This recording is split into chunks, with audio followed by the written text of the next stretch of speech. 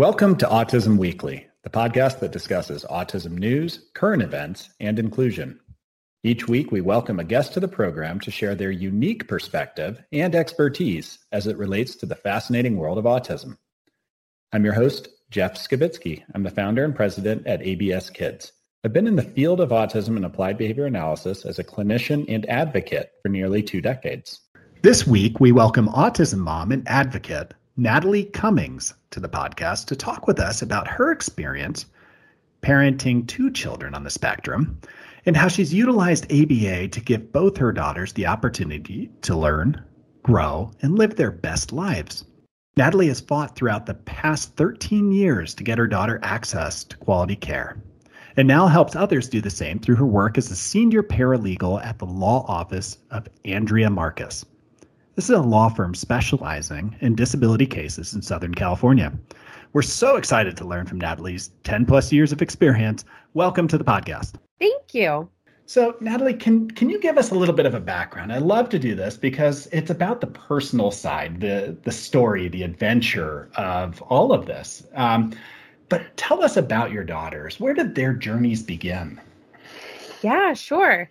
So my daughter, who is now in high school, we started noticing interesting things happening. She was our 3rd child. We were in our early 20s, me and my husband, and she would line up her toys in front of the TV. She was really particular about things in our house. If a picture frame got moved, she would move it back. So she was very kind of OCD, and we thought she was deaf, which I've later come to discover that's kind of common in the little ones. She didn't respond to her name. She didn't respond to gestures and things like that. But she would run in the room when her favorite Mickey Mouse song came on. So we really weren't sure what was happening. We took her to a hearing conservation, a hearing specialist, and they said her hearing's perfect. So then my friend, who's actually a special ed teacher, said, "Have you ever thought about autism?" And we knew the word, but we didn't know what that was. So I Googled her symptoms and autism popped up. And I took her to her pediatrician. This was when she was about 2. And the pediatrician told me, she's fine. She seems to be, really attentive to her surroundings. She'll grow out of it. She's fine. She has older siblings, so she's used to people doing stuff for her, so she doesn't need to talk. And I kind of got that spiel. About 3 months later, I went back and I said, she's still not talking. I really feel like this could be something. It could be autism. And she had Thomas the Train with her, which should have been kind of a red flag because she loved Thomas. And so she's playing with Thomas on the ground. And, the pediatrician just kept saying, no, look, she's playing. She's engaging. She's playing with her brother, who was only 16 months older than her. So they were kind of 2 peas in a pod, and they did everything together. They were like Irish twins. So she was, that's who she was. That was her person. That's who she was with all the time. And so that was the second time I took her. I took her again a month later, I think. And I was like, there's really something wrong with this kid. And not wrong, but she's just so different. She's not talking. And so she said, "Fine, if you're really concerned, go to Tri-Counties." And she gave me the pamphlet. And so I called Tri-Counties and left a message. And at that point, I was 9 months pregnant with my 4th child. Oh. So as soon as I had my 4th child, who was my 2nd daughter, Tri-Counties called me back, right after the hospital. And they said, what you've described, we really want to get her in and have her assessed. And so I did. My daughter was probably a week old, and my other daughter. And I started taking Ella to all of her assessments. And they at first were saying, well, we don't want to diagnose her with autism because we don't want to put a label on her. And so 3 people, I think, told me that. It was a speech pathologist, an occupational therapist, and then finally, and I think maybe Tri-County psychologist, a private psychologist saw her, who was hired by Tri-Counties, and said, for sure, she's on the spectrum. Wow. Before she turned 3. That is, I mean, the way you describe that journey, Natalie, I'm just sitting here, I'm just thinking persistence. It's so you start out the hearing specialist, then you get to a teacher who's giving you some feedback. And then you have to go and do this as a parent and go to the Google search. After the Google search, 3 visits to a pediatrician, get sent to the regional center where early development and kind of the early specialist services are provided in California, are available to you. Still at that point, not getting the diagnosis, although you're, as a parent, you're sitting there on the edge of your chair and be like, all right, so come on, somebody help me. Somebody give me some knowledge here because I just want to move forward, right? Right. We just want to help her, give her the best life she can have. And she was probably my other daughter was 2 or 3 weeks old when they started the early intervention, and Ella started ABA. So I had my tiny baby and I had Ella with her first therapist, and it was wild. I had never seen it. I didn't know what we were doing. It was complete opposite, I think, of how you think you're supposed to parent, ignoring the bad behaviors, withholding things until she says stuff, which sounds cruel, but she actually learned to talk that way. And we would avoid things because it was hard, or we didn't want to take her to another, like a gymboree they had back then. And it was scary to take her there because she would have a tantrum or she couldn't wait in the lines. And our Scott Revlin, who was so instrumental, would go there with us and like kind of our little backup, like, you can do this. And he'd go to these places with us and show us what to do and deal with the tantrums and basically work through it. And so that was, with her. And then we went to take her to preschool because, Tri-Counties transitions to the school. They give the school the information, the school district. And so the school psychologist came and met with us and said, she's going to love it. Like, she gets to ride the special ed bus and the kids love that.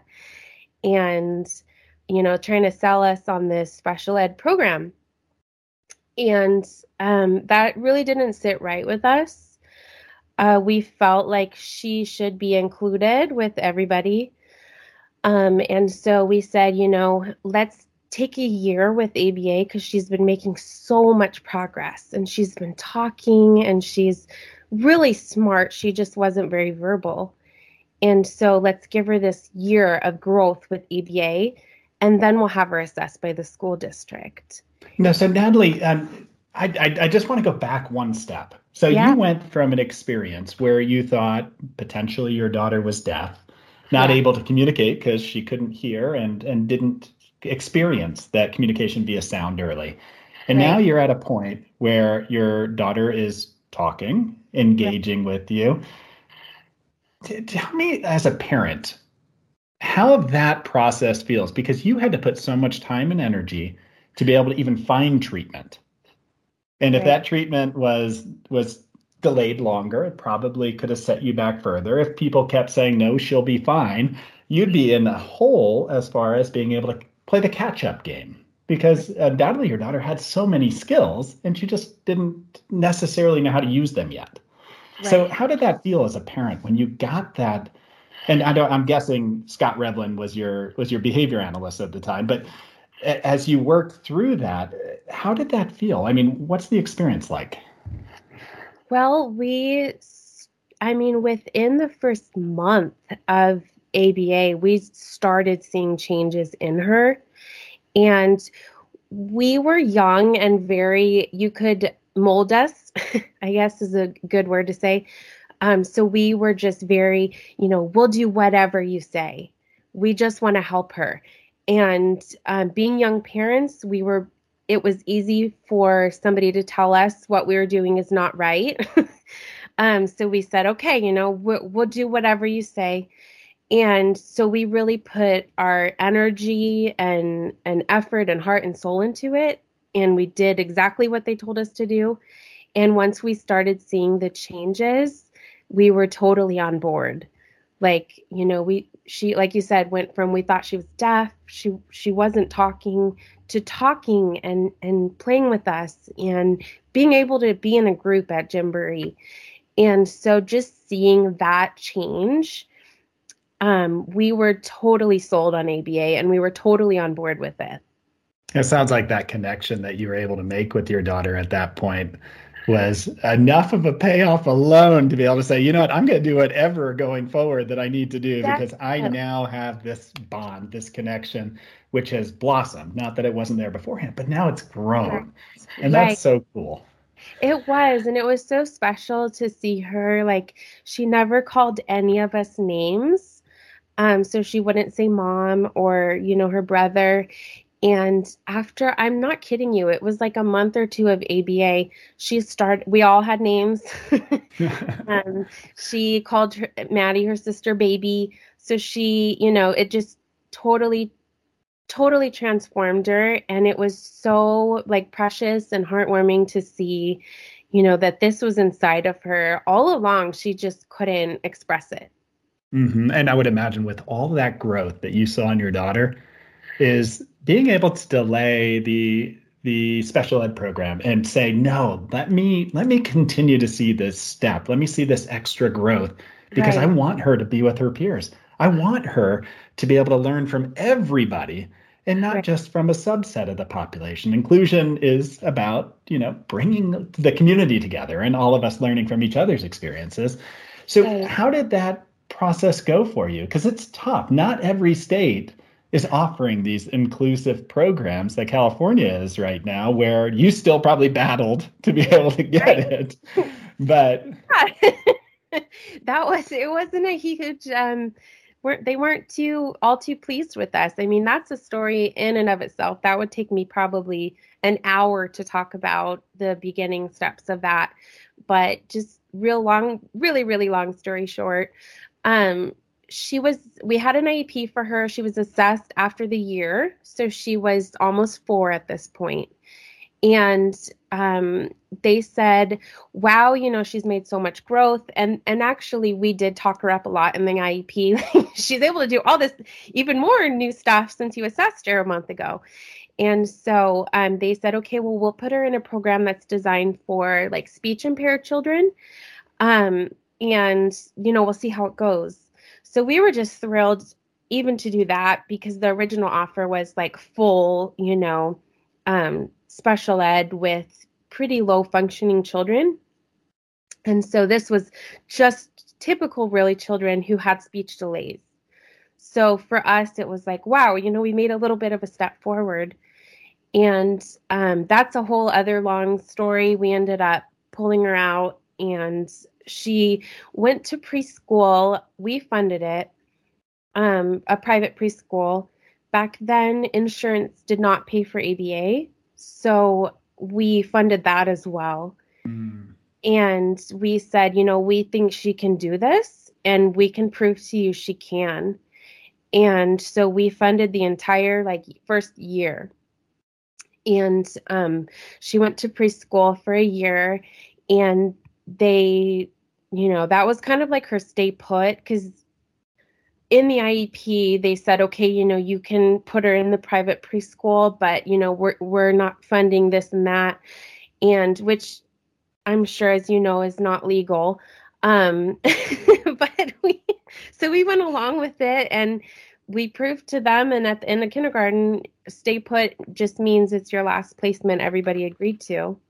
Yep. And so her stay put was general ed. And since we had put her in the private preschool, and so they had to let her in to a general ed kindergarten. They didn't want to let the aide in because we were privately funding it. And they said, you can't privately fund an aide on our campus. And we said, well, her stay put is this aide. So like, and it's a private aide. So what are you going to do? The private aide ended up coming with her to school. They didn't kick her out, but they also weren't funding it. So we were kind of in a weird holding pattern where we had this aide not getting funded by anybody, and her in this public school class. So Natalie, can you just walk me through this process? And it's because a lot of families out there and a lot of practitioners don't really understand how you immerse ABA into a school environment. Like it shouldn't be a novelty, but sometimes it is. What did you see the role of ABA in helping, or the private aid being able to help your daughter to be able to access all the wonderful things that the preschool is offering? And how did that enmesh? Well, first of all, I will say there was only one preschool that in the area that would allow this. It was a preschool that had allowed other children with autism and their privately funded ABA therapists to go. So being, the small kind of autism community, I had heard about them. So I called around us because this preschool wasn't very close and nobody would do it. Nobody wanted the private ABA aid in the school. So I called this other preschool. They happened to be like one of the most expensive, but they said, yeah, like we would welcome her. So the ABA therapist would go and we'd work on kind of like home goals because she didn't really have any IEP goals at that point. And they would stay with her all day. Ideally, they would step back and kind of let her do her thing and then step in if something happened, or if she like didn't understand the turn taking rules, or sitting like waiting in the circle time. Those kind of things were hard for her back then. So free play was fine. She was happy and, would go around kind of doing her thing, and the therapist would really try to engage her with other kids. So it was really more of just like stepping back and then stepping in when they needed to.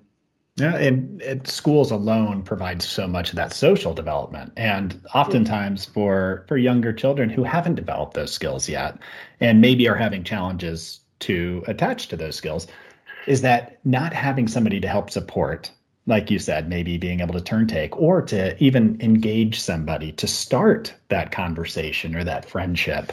It's got to be almost something that you can't get past. It's like a giant blockade that like, how do I battle that?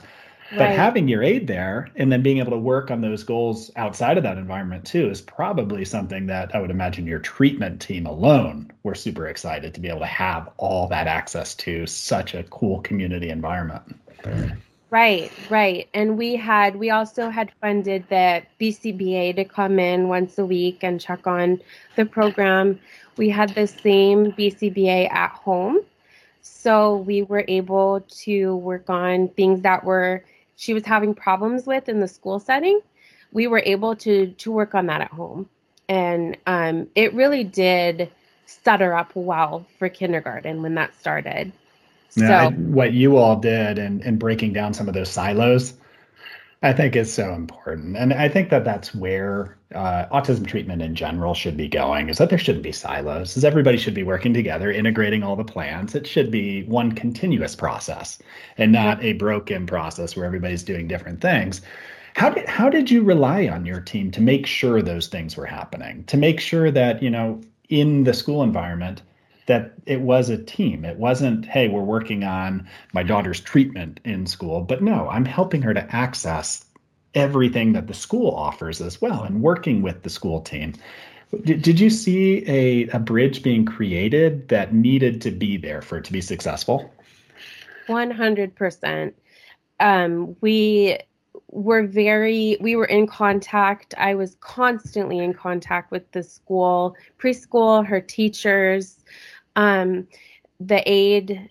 We would all talk together about things. They would have meetings almost like little report cards for the preschoolers and, let me know how it was going and like her skill levels, but also social aspects, how it was going with the aide. They were always, and I'm sorry, I'm using like aide and therapist and things interchangeably. I mean ABA therapist who was privately funded, just disclosure. But they were very happy to have the extra support. And if they didn't know what to do with her, they would ask her therapist, how do we do this? How do we engage her in this? So it wasn't just, annoying that they had an extra person in the room. They really utilized this support and this accommodation that she needed. And I've always been very involved in her school program. And so just, staying connected, it was important to know what was going on. Mm-hmm. So knowing and talking when I would drop her off and I would tell them, she was having trouble this morning with this, XYZ. And then when I would pick her up, they would tell me, this and this happened. So it was never just like drop her off and bye, see you later. It was very like, I would even get texts during the day. I would get pictures. So it was very, very much a group effort. It wasn't the ABA, the school, or me. It was a very huge group effort. Yeah, and what you did with your team there, I think, is something that needs to be applauded, because as much as you can build that bridge and create that continuity of treatment, undoubtedly from the experience of other preschools not wanting to have treatment in their, it could be torn down just as quickly. And there could be a sour taste. So it's doing it right, which it sounds like your team did, that I think will continue to build. And I would imagine that preschool is more willing to continue the process because they saw, this benefits everybody. This isn't just for one child. This benefits the entire classroom. And that's where things get to be, that's where you see growth. Right, definitely. And I still have a little relationship with that preschool to this day.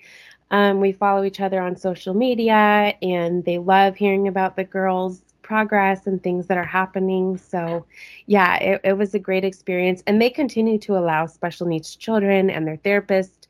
And thank goodness now it's funded by insurance and parents aren't having to deal with this because God, it was a lot of money. It was a lot of stress and a lot of money to do that.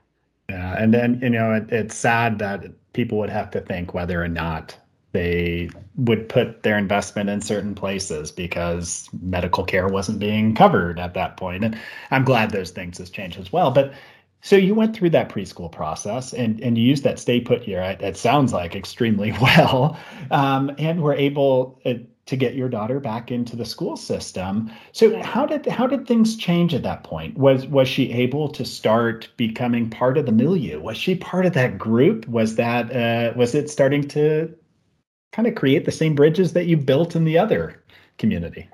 Yes, it was a much slower process.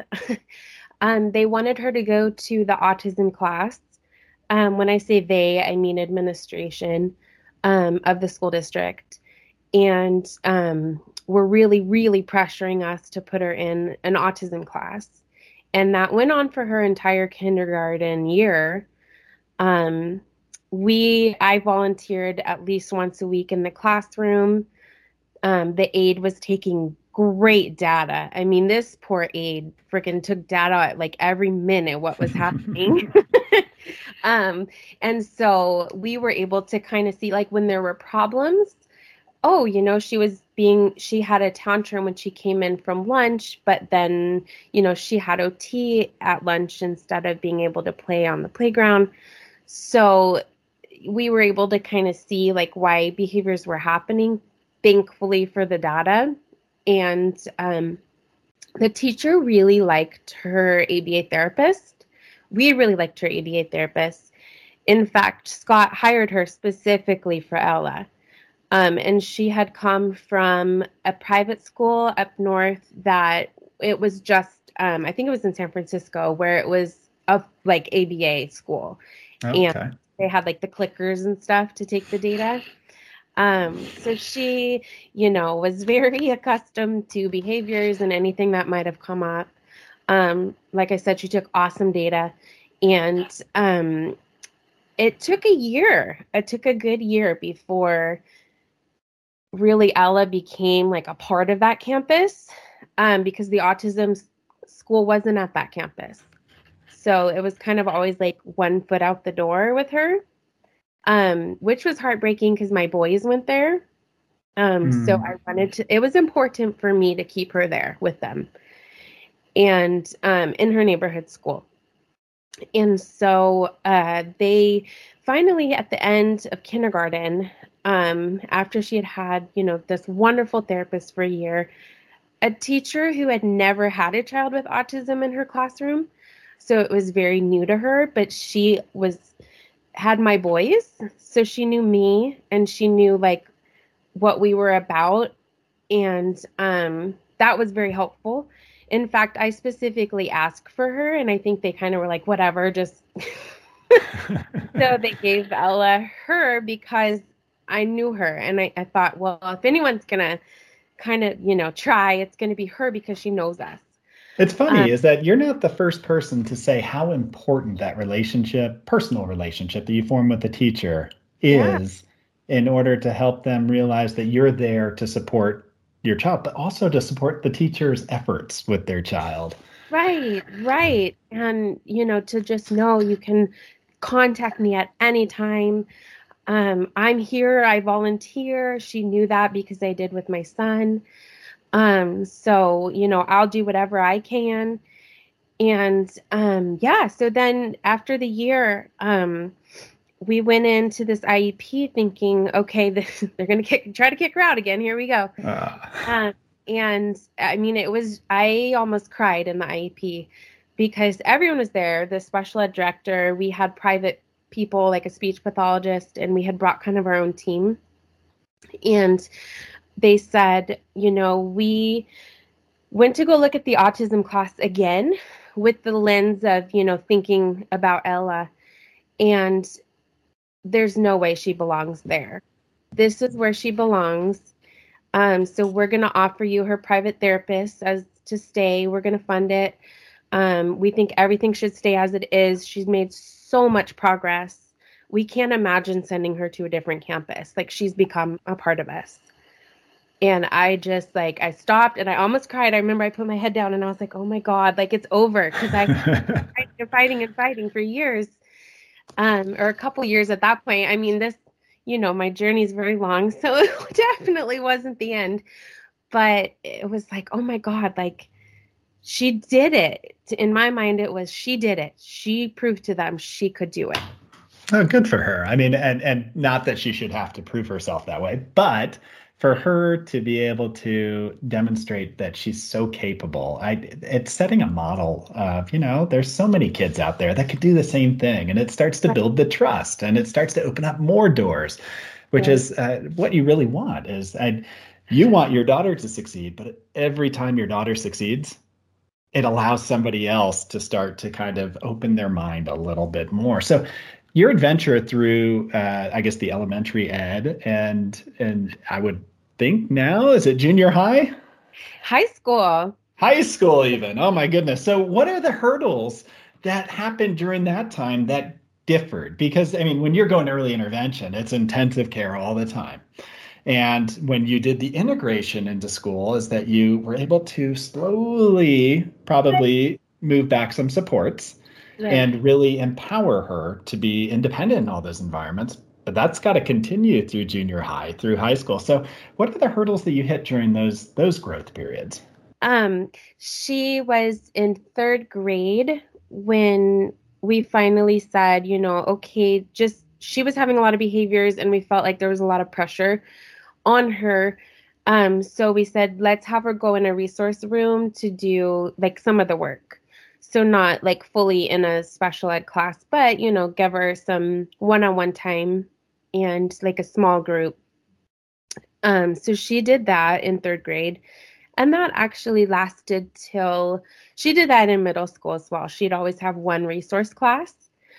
But that was always the go-to, always. Even in middle school, if she would have behaviors, why don't you go look at the autism class?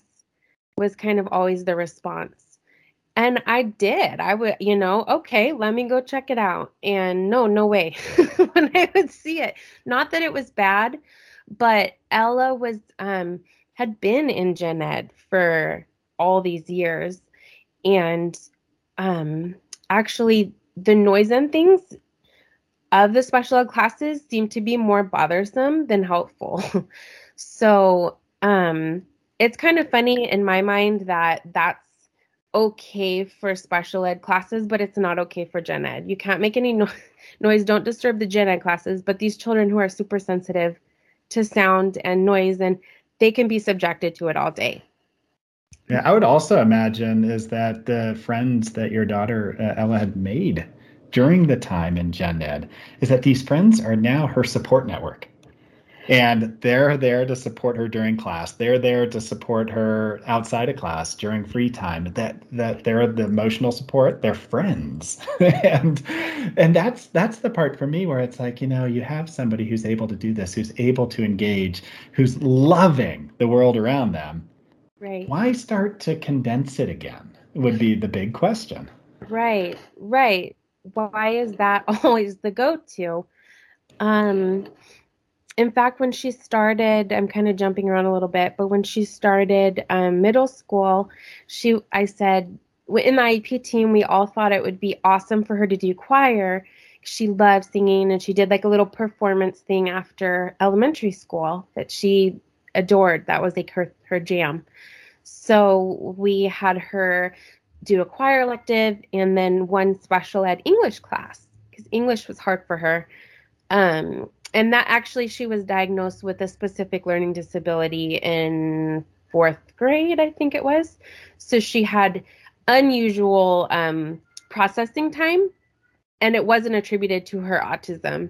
It was just attributed to a learning disability. So she did have a really slow processing. So keeping up with the reading was hard. So she did a resource class for English. And when we got to her first day, or I think I checked her schedule early in the morning that day so she would know ahead of time. And I saw she had 2 English classes and no elective. And, I'm like, wait, what's going on? This is a mistake. The principal is super nice about it. But I just got a lot of red tape from the special ed department saying, no, like you can't have an elective. She needs to have these 2 special ed classes because that's the way the program is. Mm-hmm. That's another long story short. She ended up getting the elective and the one class, and the elective was so important. Like, I can't even emphasize this. Her teacher was so awesome, so accepting. She had my son played guitar in their orchestra, and she had him for 3 years. So she knew us really well. And so when she got Ella, she was so accepting and like so ready. And that's where Ella made all of her friends and connections. And she did choir for 3 years and ended up doing like a teacher assistant thing at her 3rd year, which was during COVID actually. But it was like the class, like that was her jam, that's what made school fun for her. Mm-hmm. That's funny what passion does for everybody. And it sounds like for Ella as well. It's like that passion alone probably brought out the best in her. Yeah. And that's in her social and in performance and probably even engaging with the teacher. If she became a teacher's assistant, undoubtedly she was doing a wonderful job of that too. Yes. She loved the teacher. She was really comfortable with the group. And when you're in a class, really you don't socialize a lot unless there's a group activity. So there's not a lot of opportunities for her to socialize in the middle of a class. And that was kind of a more unstructured, like chat. And so that was like really cool to see. So yeah. Listening to your journey, Natalie, and I don't want to go back to the whole thing again, but I kind of do. You fought to be able to get just some knowledge about your daughter when she was young.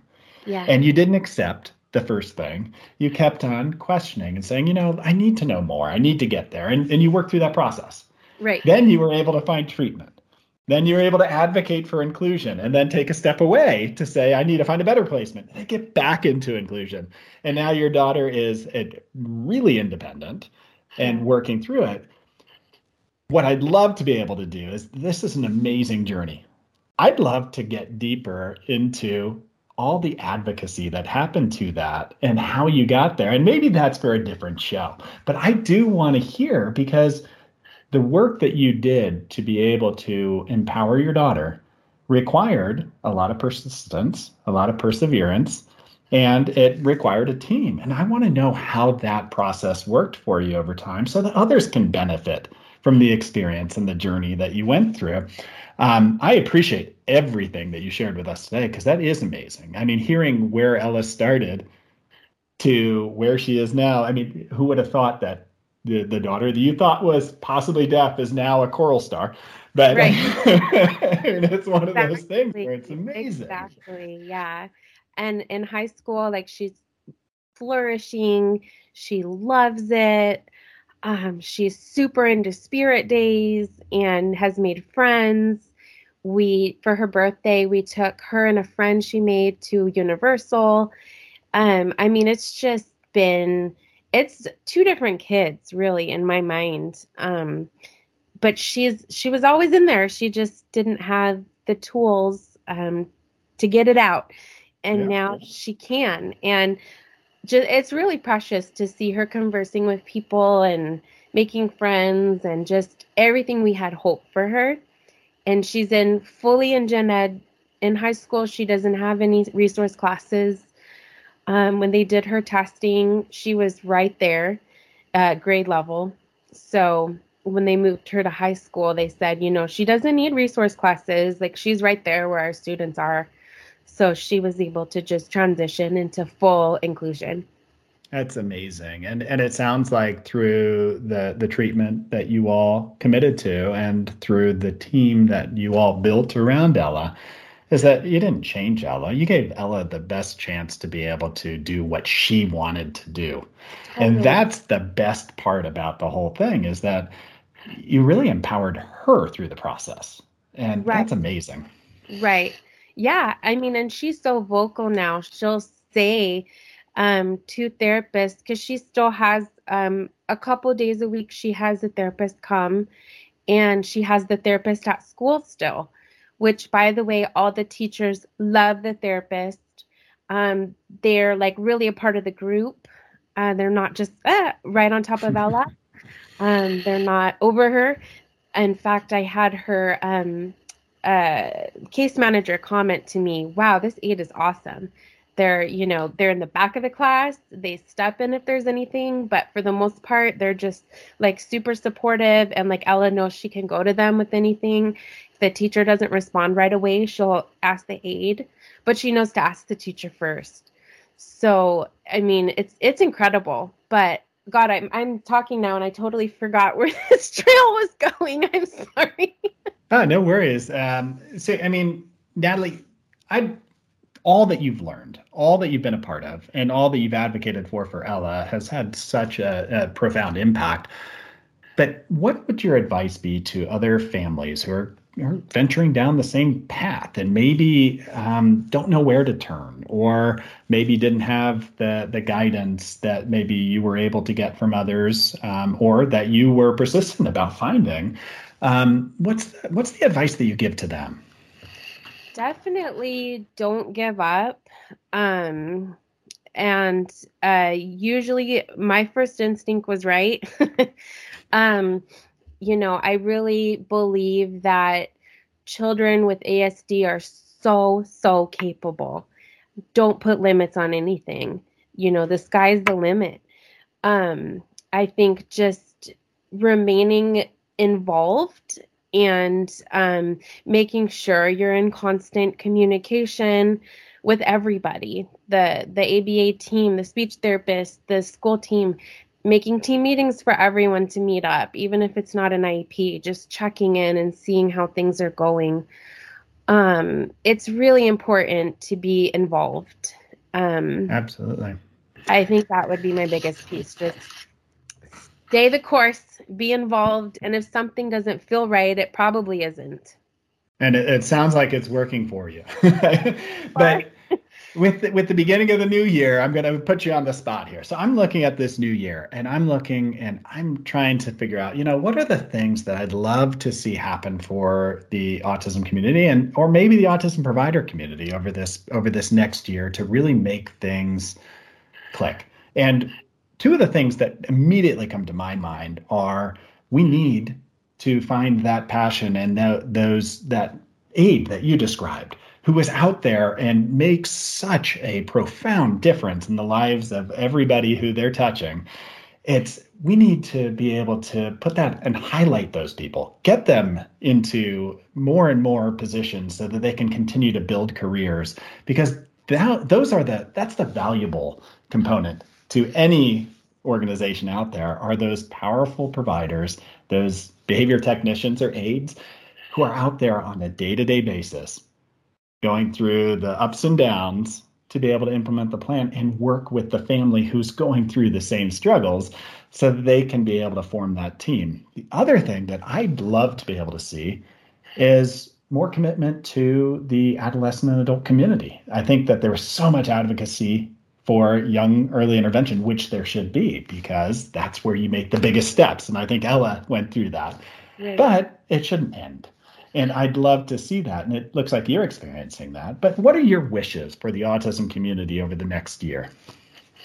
Well, I really think like what you touched on, that's really near and dear to my heart now that Ella's aging, now that she's in high school. It's harder to get funding through insurance. It's sad because I don't think correct me if I'm wrong, I'm definitely not an expert in this, but I think there's not a lot of research. So the insurance is kind of, we're not doing that. But, I don't necessarily see ABA as getting rid of maladaptive behaviors. It's teaching adaptive behaviors. And now that she doesn't have a lot of maladaptive behaviors, we're trying to teach her how to function and be an adult, how to go to the store, how to make her meals, how to, be safe and know what to do in an emergency. And those are all adaptive skills she needs to learn. So yeah, I think having a huge emphasis on this like teen community would be awesome for the new year, as well as I think having this school schools in general being very open to having ABA, having good ABA in the school, not just, a crash course over a day, but actually having trained behavior technicians in classrooms, having more BCBAs on staff. I think that would be really important. They're really stretched thin. I know our school district in particular has one BCBA on staff. There's no way that BCBA could supervise all these children. So just having even one at every campus, like a school psych, that would be like my dream. Yeah, and maybe as a community of advocates and professionals and families, is that we can tackle some of these challenges. And I'd just like to point out, I love the way that you looked at the adaptive behavior, is that all of our quality of life improves the more that we get independent and the more competence we build at different skills. And that's me, you, your daughter. I mean, it's all of us. It's like that's how our quality of life continues to evolve, is that we're able to continue to grow. So the fact that you're focusing on those adaptive behaviors is something we all should probably take a look at. But Natalie, thank you so much for joining us. I always feel like I learned so much through the process, and I do hope to get you back on because you are part of that advocacy community. And I'd love to hear how we can continue to empower families to get what is appropriate for them and appropriate for their children. Definitely. Yeah, and I feel kind of bad because I didn't even touch on Maddie's story. And there's two of them, but there's just so much over a decade of children. Maddie's a whole other story. That's another reason to have you back on, Natalie. We need to hear about Maddie as well. Yeah, definitely. Right. Well, thank you so much for joining us. Yeah, of course. Definitely. Thank you so much for having me. I'm a huge fan of ABA and ABA done right, and I appreciate you guys having me. Thank you for listening to Autism Weekly. We hope you tune back in next week to learn more about autism in the real world. Autism Weekly is now found on all the major listening apps, including Apple Podcasts, Google Podcasts, Stitcher, Spotify, Amazon Music, and more. Subscribe to be notified when we post a new podcast. Autism Weekly is produced by ABS Kids. ABS Kids is proud to provide diagnostic assessments and ABA therapy to children with developmental delays like autism spectrum disorder. You can learn more about ABS Kids and the Autism Weekly podcast by visiting abskids.com. Thanks for tuning in. See you again next week.